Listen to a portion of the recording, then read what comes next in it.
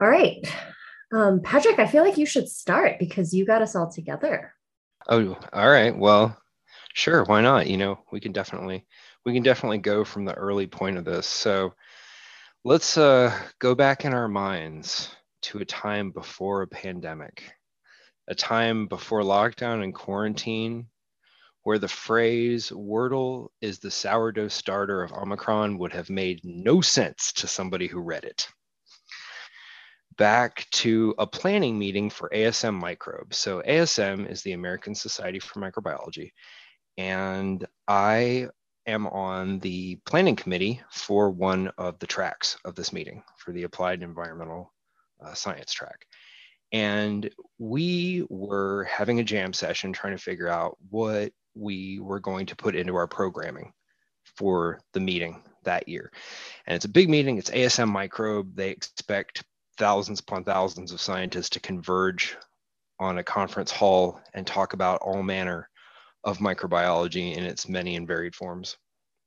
And so we were having this jam session, and I thought, you know what I've not seen a lot of is science communication in these meetings. We have a lot of scientific content, and that makes perfect sense given the nature of the meeting, but we don't talk a lot about how we convey that content. And so I was having a discussion with one of the other people in the planning committee. And I thought, it'd be really cool. Let's do a science communication session. We won't use a large time slot, but we'll use a smaller time slot with fewer speakers. And everybody sort of looked up from what they were doing and were like, science communication, really? Okay, yeah, why not? And everybody sort of looked at me and thought, that's not the weirdest idea you've had recently. And so I started writing up what the session could be, and then started putting out some feelers for who could be in it. And this required a fair bit of background research on my part, because I've done some science, but I haven't done nearly as much science communication, and I've never studied science communication. So I started combing through the literature and just did some background searches like humor, science communication, comics, science, not Comic Sans, but comic science. And, I came upon Jason's paper on how to write a science comic in, what is it? It's PLOS Biology? PLOS computational biology. And so I came upon that and I was like, oh, this one, I need this one. And so I, shot off an email to Jason, and I got the singular fastest response that I have ever gotten for a meeting invite. He had a time of 37 minutes between me sending and him accepting. It was just practically instantaneous. It was amazing. Wow, I don't even remember. I remember being excited, definitely. And now you know exactly how excited you were, Jason. Yes. That's right. And then we had a brief back and forth. And then I started looking I wanted a creator of Find SciComm and then someone who studied the SciComm. So I thought, okay, I've got the person who makes the comics. I want the person who studies. And so I started looking for who that was going to be. And I landed on Sarah's page, and I thought, oh, she studies humor in science communication. This is the exact person who I want in this position. We've got the creator, we've got the person who studies it. I'm not going to be talking because nobody wanted to listen to me, because at this point when it was being planned, it was going to be a live session. So it was just going to be Sarah and Jason, interacting with an audience, giving a talk, taking questions, et cetera, like you would in a conference. And I would just be standing there giggling and being excited. And so, I shot a message off to Sarah, and she said, oh, what is this? What? Not sort of, weirdly, but just, I haven't talked about microbiology to someone who did their, degree at the same place that I got one of my degrees, which was University of Hawaii, in a while. And so we had a brief back and forth, and then she signed on to the project too. And so I thought, okay, I've got my all-star lineup here. We are good to go. And then March of 2020 happened. So all this was happening before that. We were in December through January timeframe. And then March of 2020 happened, and no science meeting was in person at that point. We had, weeks to pivot from an in-person to a virtual meeting.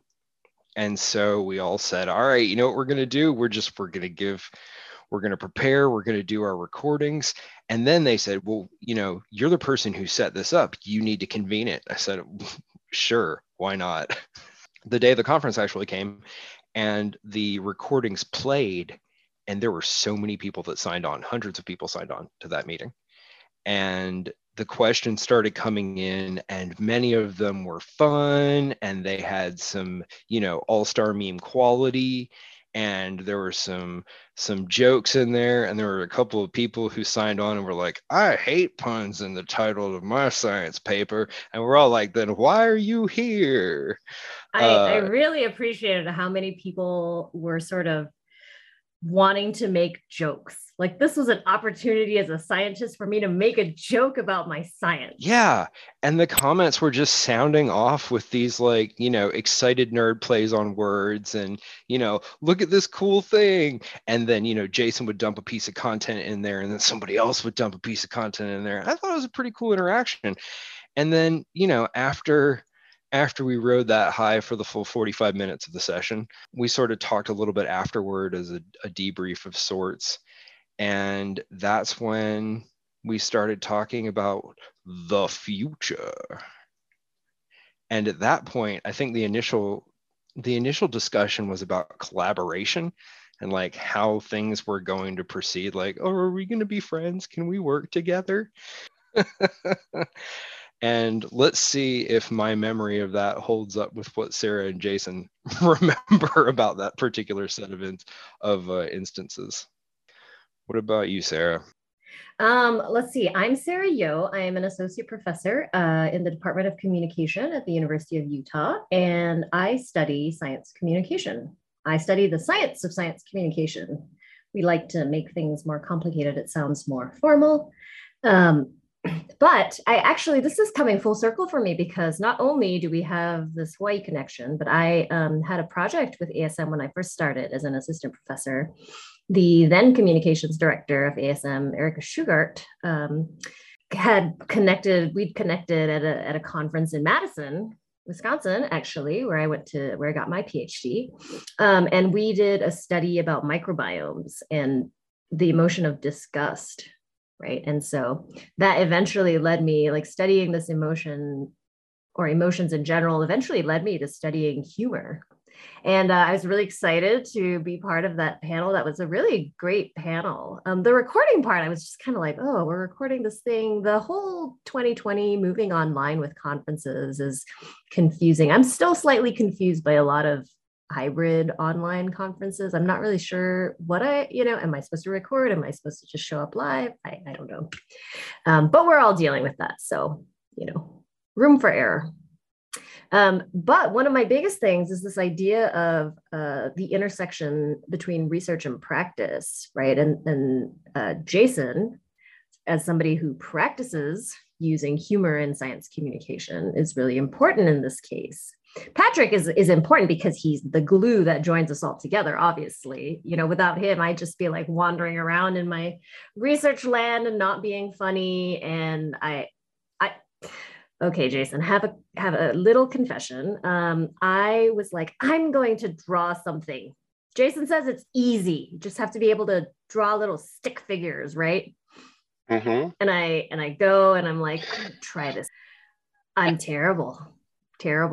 That just goes to show maybe not all of us should be doing it. So thanks, Jason. I'll just go ahead and study what you do.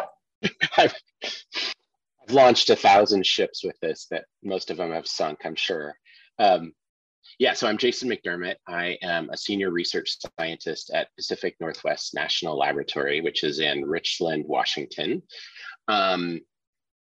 My background, since we're talking about backgrounds, I got a degree in biology from Reed College in Portland, Oregon. And then I moved all the way across the river to the other side of Portland to do my PhD thesis at Oregon Health Sciences University in the microbiology and immunology department, doing kind of structural virology. So it was very, very basic science. during that time, I kind of started to migrate and do computer stuff. And I found that I really liked that a lot. And so after my PhD, I got a postdoc in a lab that didn't do any bench work at all. So I was kind of transitioning, and at that point it wasn't wildly, but it was a pretty significant transition. And then I got hired at Pacific Northwest National Lab after my postdoc. But really pertinent to this, my SciComm expertise, if you could call it that, has all been practical. I've always thought that science communication is really important. And Patrick said something. You said that SciComm is one of the best ways to get our science out there. And I would say it's actually the only way. So the only thing that scientists do to get their research out in the world is science communication. So that could be scientific manuscripts, which are science communication. It could be, being on Twitter and promoting. It could be giving talks, it could be giving posters. All of that stuff falls in science communication. And I think one of the problems is scientists don't realize that. They think that if they build something great and they do a poor job of communicating it, that people will love it because it's great.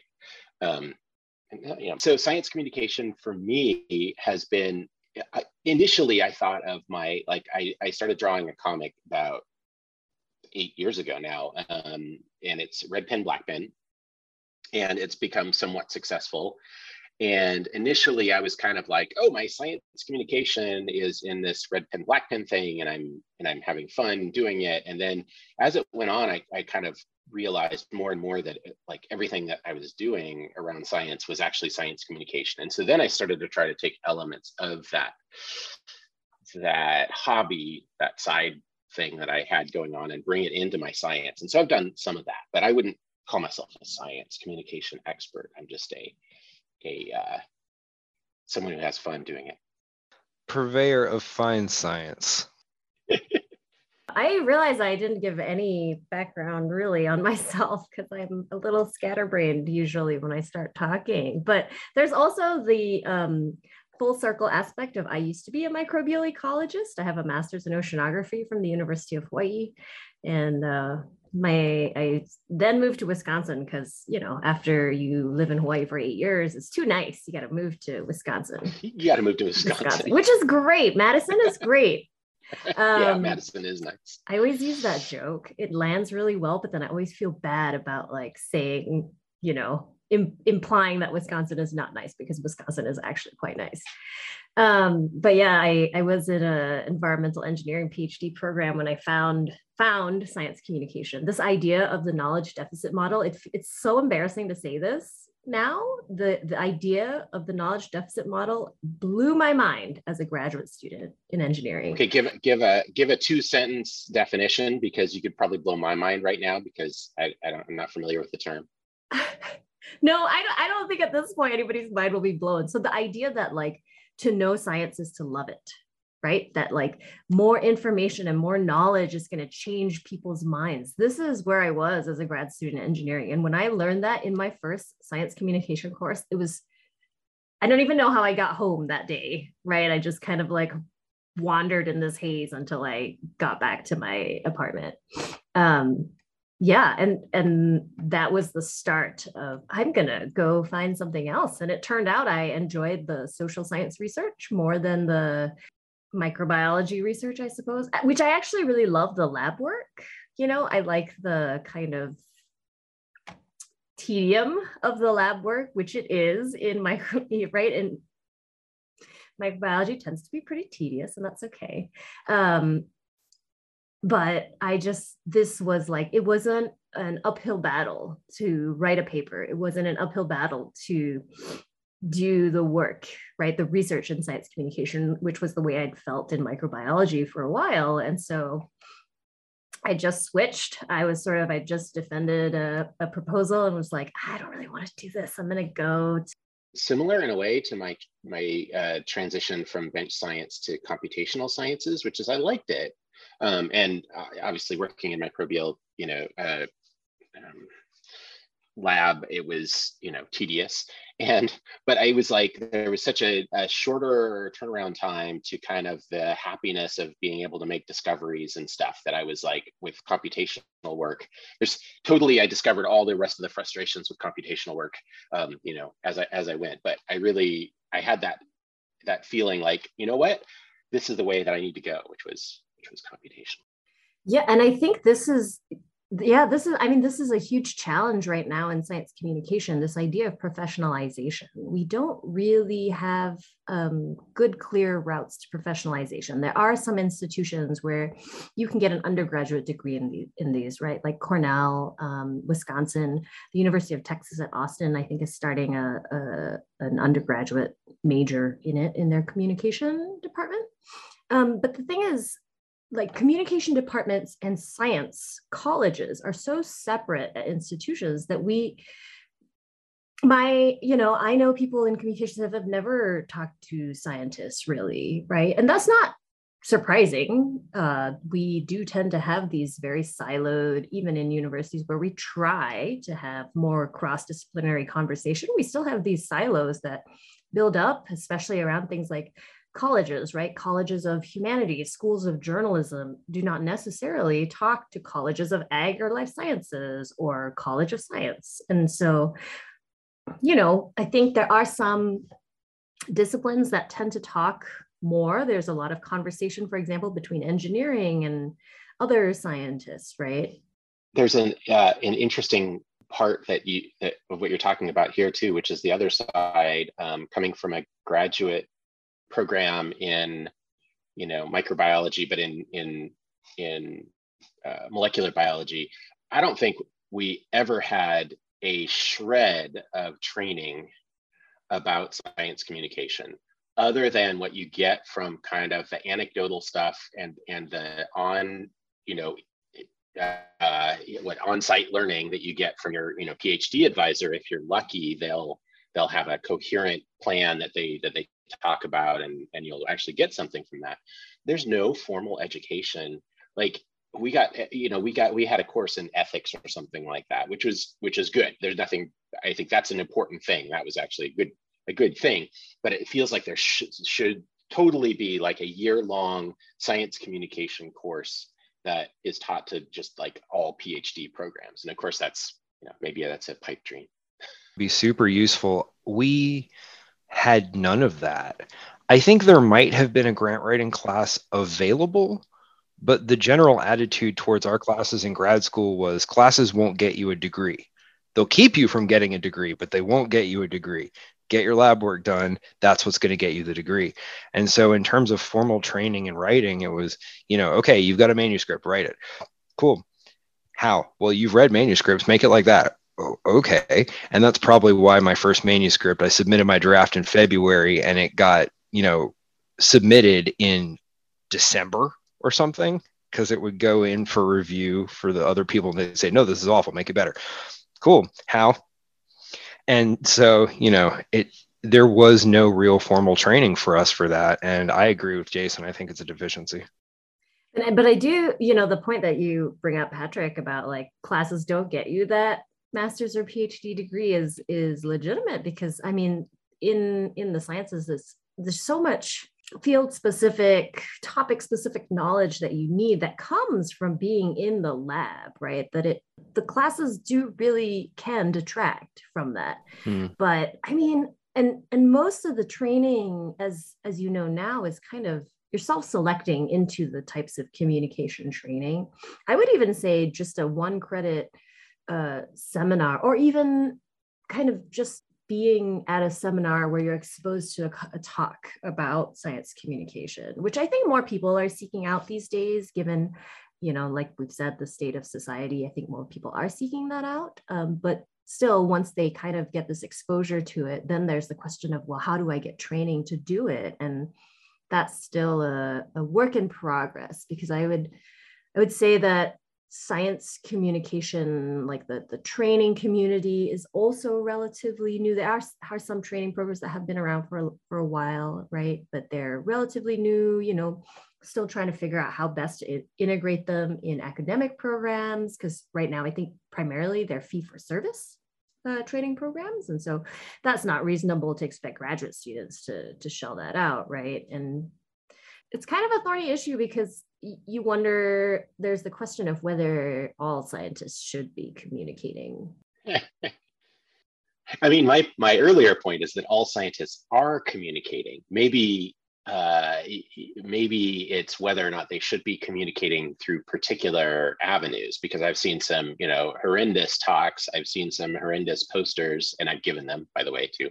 And I've definitely seen some horrendous tweets. I mean, that's one of the things that we're seeing, especially in the pandemic, but even before, right? Is you see these, Nobel Prize winning scientists who are tweeting out this stuff that you're like, wow, that is really not what we need right now.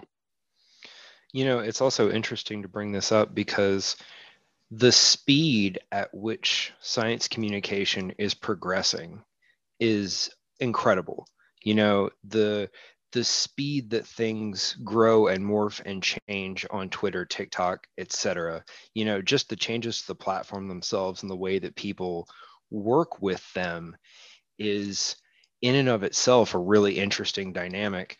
And it makes a situation where, how do you then start interacting with something and start creating content for something that shifts quickly, And so perhaps there's also a component of the timeliness of things that would result in some of the potentially unsavory pieces that have come out. And I think timeliness is not something we associate with like conducting, the process of conducting research, right? None of this, the research part at least, is not usually a rapid process for good reason.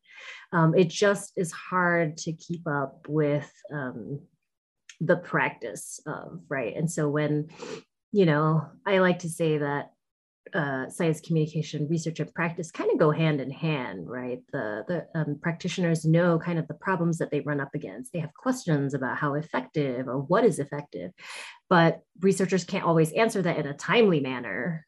But it's necessary to have those conversations around like, what can we do, right? And I think the other thing for researchers is that sometimes the questions that are asked by practitioners, even though I think they're important, right?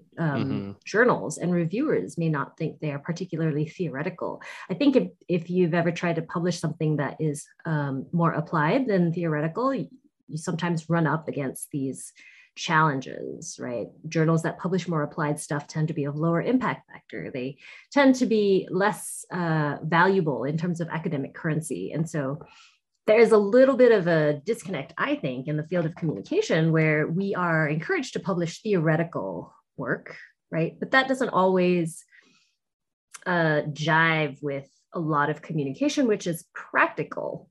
And so I wonder if there's you just saying this, I wonder if there's a parallel in medicine, because there's clinical case studies, which are basically practical applications of medicine. We did this thing to this patient, and here's the result. Almost anecdotal, right? And then there's also but then there's the other side, which is like we tested this drug on 10 million patients over 15 years, and now we're publishing the results from that. And I guess that's not exactly a theoretical versus practical, but a little bit, right? Because there's definitely this dividing line of like, here's what's actually happening in the clinic, and here's a single example. Yeah, and yeah, I think that's pretty close, right? Because it's sort of, I think of it as the abstract versus the concrete. The theoretical side is pretty abstract, or it can be pretty abstract, right? And that's kind of the nature of theoretical work, is quite abstract. But the questions that practitioners have are necessarily practical, right? And I think you can draw on theory to answer those practical questions, but sometimes I think it's not as specific as practitioners might need, right? And so I hear a lot that like when practitioners go into the literature, it's not really helpful. The literature is not really helpful because it's so theoretical. And so it's so abstract that you're wondering, how does one apply this? Which maybe is a tension in all sciences that I'm just kind of thinking about in terms of communication. Well, that also brings us to something that is something different necessarily from science, is that, in our introductions, you hear that we all came up through various programs and studied and learned oodles and oodles of theories and buckets of experiments and all sorts of very hands-on stuff for science within science in various avenues of science. So we have a ton of theory to draw from. The flip side of that might be in your average content creator who's making a video or producing content, chances are that any given person doesn't have a combined 45 odd years of theoretical training or something to back them up necessarily. That's not an indictment of any kind. It's that we're coming at it from two separate angles. The creator is doing very practical things, hands-on, right then, in the moment, producing content, and they get gajillions of upvotes, likes, what have you, depending on your platform. And it needs to be put out in a timely fashion. There are people who put things out once every Tuesday and once every Thursday, whereas some of the scientists will put out, several articles a year in a productive situation, or sometimes fewer than that, depending. But it's also a lot more time that goes into each individual nugget. So the difference between theory and practice gets even farther separated sometimes between the creator and the theoretician in this case. So I think bridging that is also going to be something probably pretty useful. Yeah, I think there's a happy middle ground somewhere. When I think about content creators, I wonder, who are they thinking about when they create the content, right? Who do they have in mind when they're creating content? What are the goals of that content, right? And there's some intrinsic goals to the creator, obviously, like for their own satisfaction or for meeting their own purposes. But I wonder, and I think there's a study there. So I would say that there's also, and this kind of threads back to Sarah and my experience in transitioning away from bench science. There's a little bit of there's a faster feedback loop to the hit of neurotransmitter that you get when you get an RT, or like that when I publish a paper, I get this like warm fuzzy feeling seeing it coming out published. That's like months or years in the making. And I'm like, oh, that was nice. That lasted, 30 minutes. And now I'm on to my next thing. Whereas when I'm creating content, in the entirely selfish way, there's a lot to just, like people like it. And then there's that kind of like, oh, I'm getting a lot of RTs, or I'm getting a lot of likes, or I'm getting engagement in a way, which is maybe says something about why I make content. I do make content for education, but I've found that the actually creating content for education is harder for me. It is not as rewarding. It is sometimes fun, but it's not as rewarding, and it's difficult because I put a lot of thought into like, how do I make this metaphor work, or how do I make this drawing work so people understand it, that it communicates the right thing, blah, blah, blah, blah. It's much easier to be like, oh, here's a funny science pun where I've just taken this word and I've swapped it with another word, and now I draw a funny picture. And so there's that kind of thing is like, okay, so maybe that does something good in terms of science education, in terms of like, people are like, oh, scientists are funny too, but it doesn't necessarily communicate deep ideas and deep scientific I think the best kinds of content creation do that, right? They are really taking complex ideas and distilling them down. And it's what I talk a lot about when I talk about my SciComm, but I don't actually do it very much. But I think there's different goals there, and they're all valid goals, right? The idea of humanizing a scientist is also really important, because we know in communication that the likability of a source is important, right, for acceptance of the message or the message's persuasive capabilities. But I do actually want to bring us back to this podcast, which we have not introduced because we barely have a name for it. And it's basically going to be a bunch of ramblings from three humans one who is in industry sciences, the other one who works in a national lab, and me who works at an academic institution. And so I think we are tentatively calling ourselves Planet SciComm. It is the Meta Science Communication Podcast. We're talking about science communication research, the practice of science communication, other scientists just thinking about science communication. And I think that's what we're about. You know, I would even go as far to say that rambling that was just noted is actually the layout of various topics that are to come, because any one of those that was brought up is merely the tip of the iceberg, from style, timeliness, what the content is, how it comes about, who does it, where they do it, and all other pieces that feed into that, including across mediums and genre.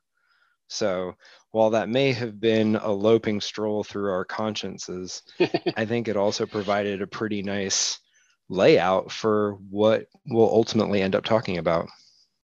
I mean, would you call it a gamble? Like a gamble through our consciousness? Sashay. Sorry, Jay. No, I was just going to follow up. I agree with Patrick, because I think it is, we've got different backgrounds, we've got different perspectives, and we're talking about an area that crosses a lot of disciplinary lines. And I think there's a lot to be drawn from inside SciComm. So I'm on the other side, right? I'm looking into SciComm and saying, there's a lot of research that's actually been done that I could actually maybe say, oh, I can point to that thing that Sarah published and say, oh, look, the reason I'm doing this is because Sarah says it's good. Well, we hope you've enjoyed our sashaying. What did you call it, Patrick? Oh, I said loping, but then you said gambling, and then Jason went with sashaying. So, yes, we hope you've enjoyed all those verbs through our science communication consciousness. We are Planet SciComm, and we hope that you'll join us next time.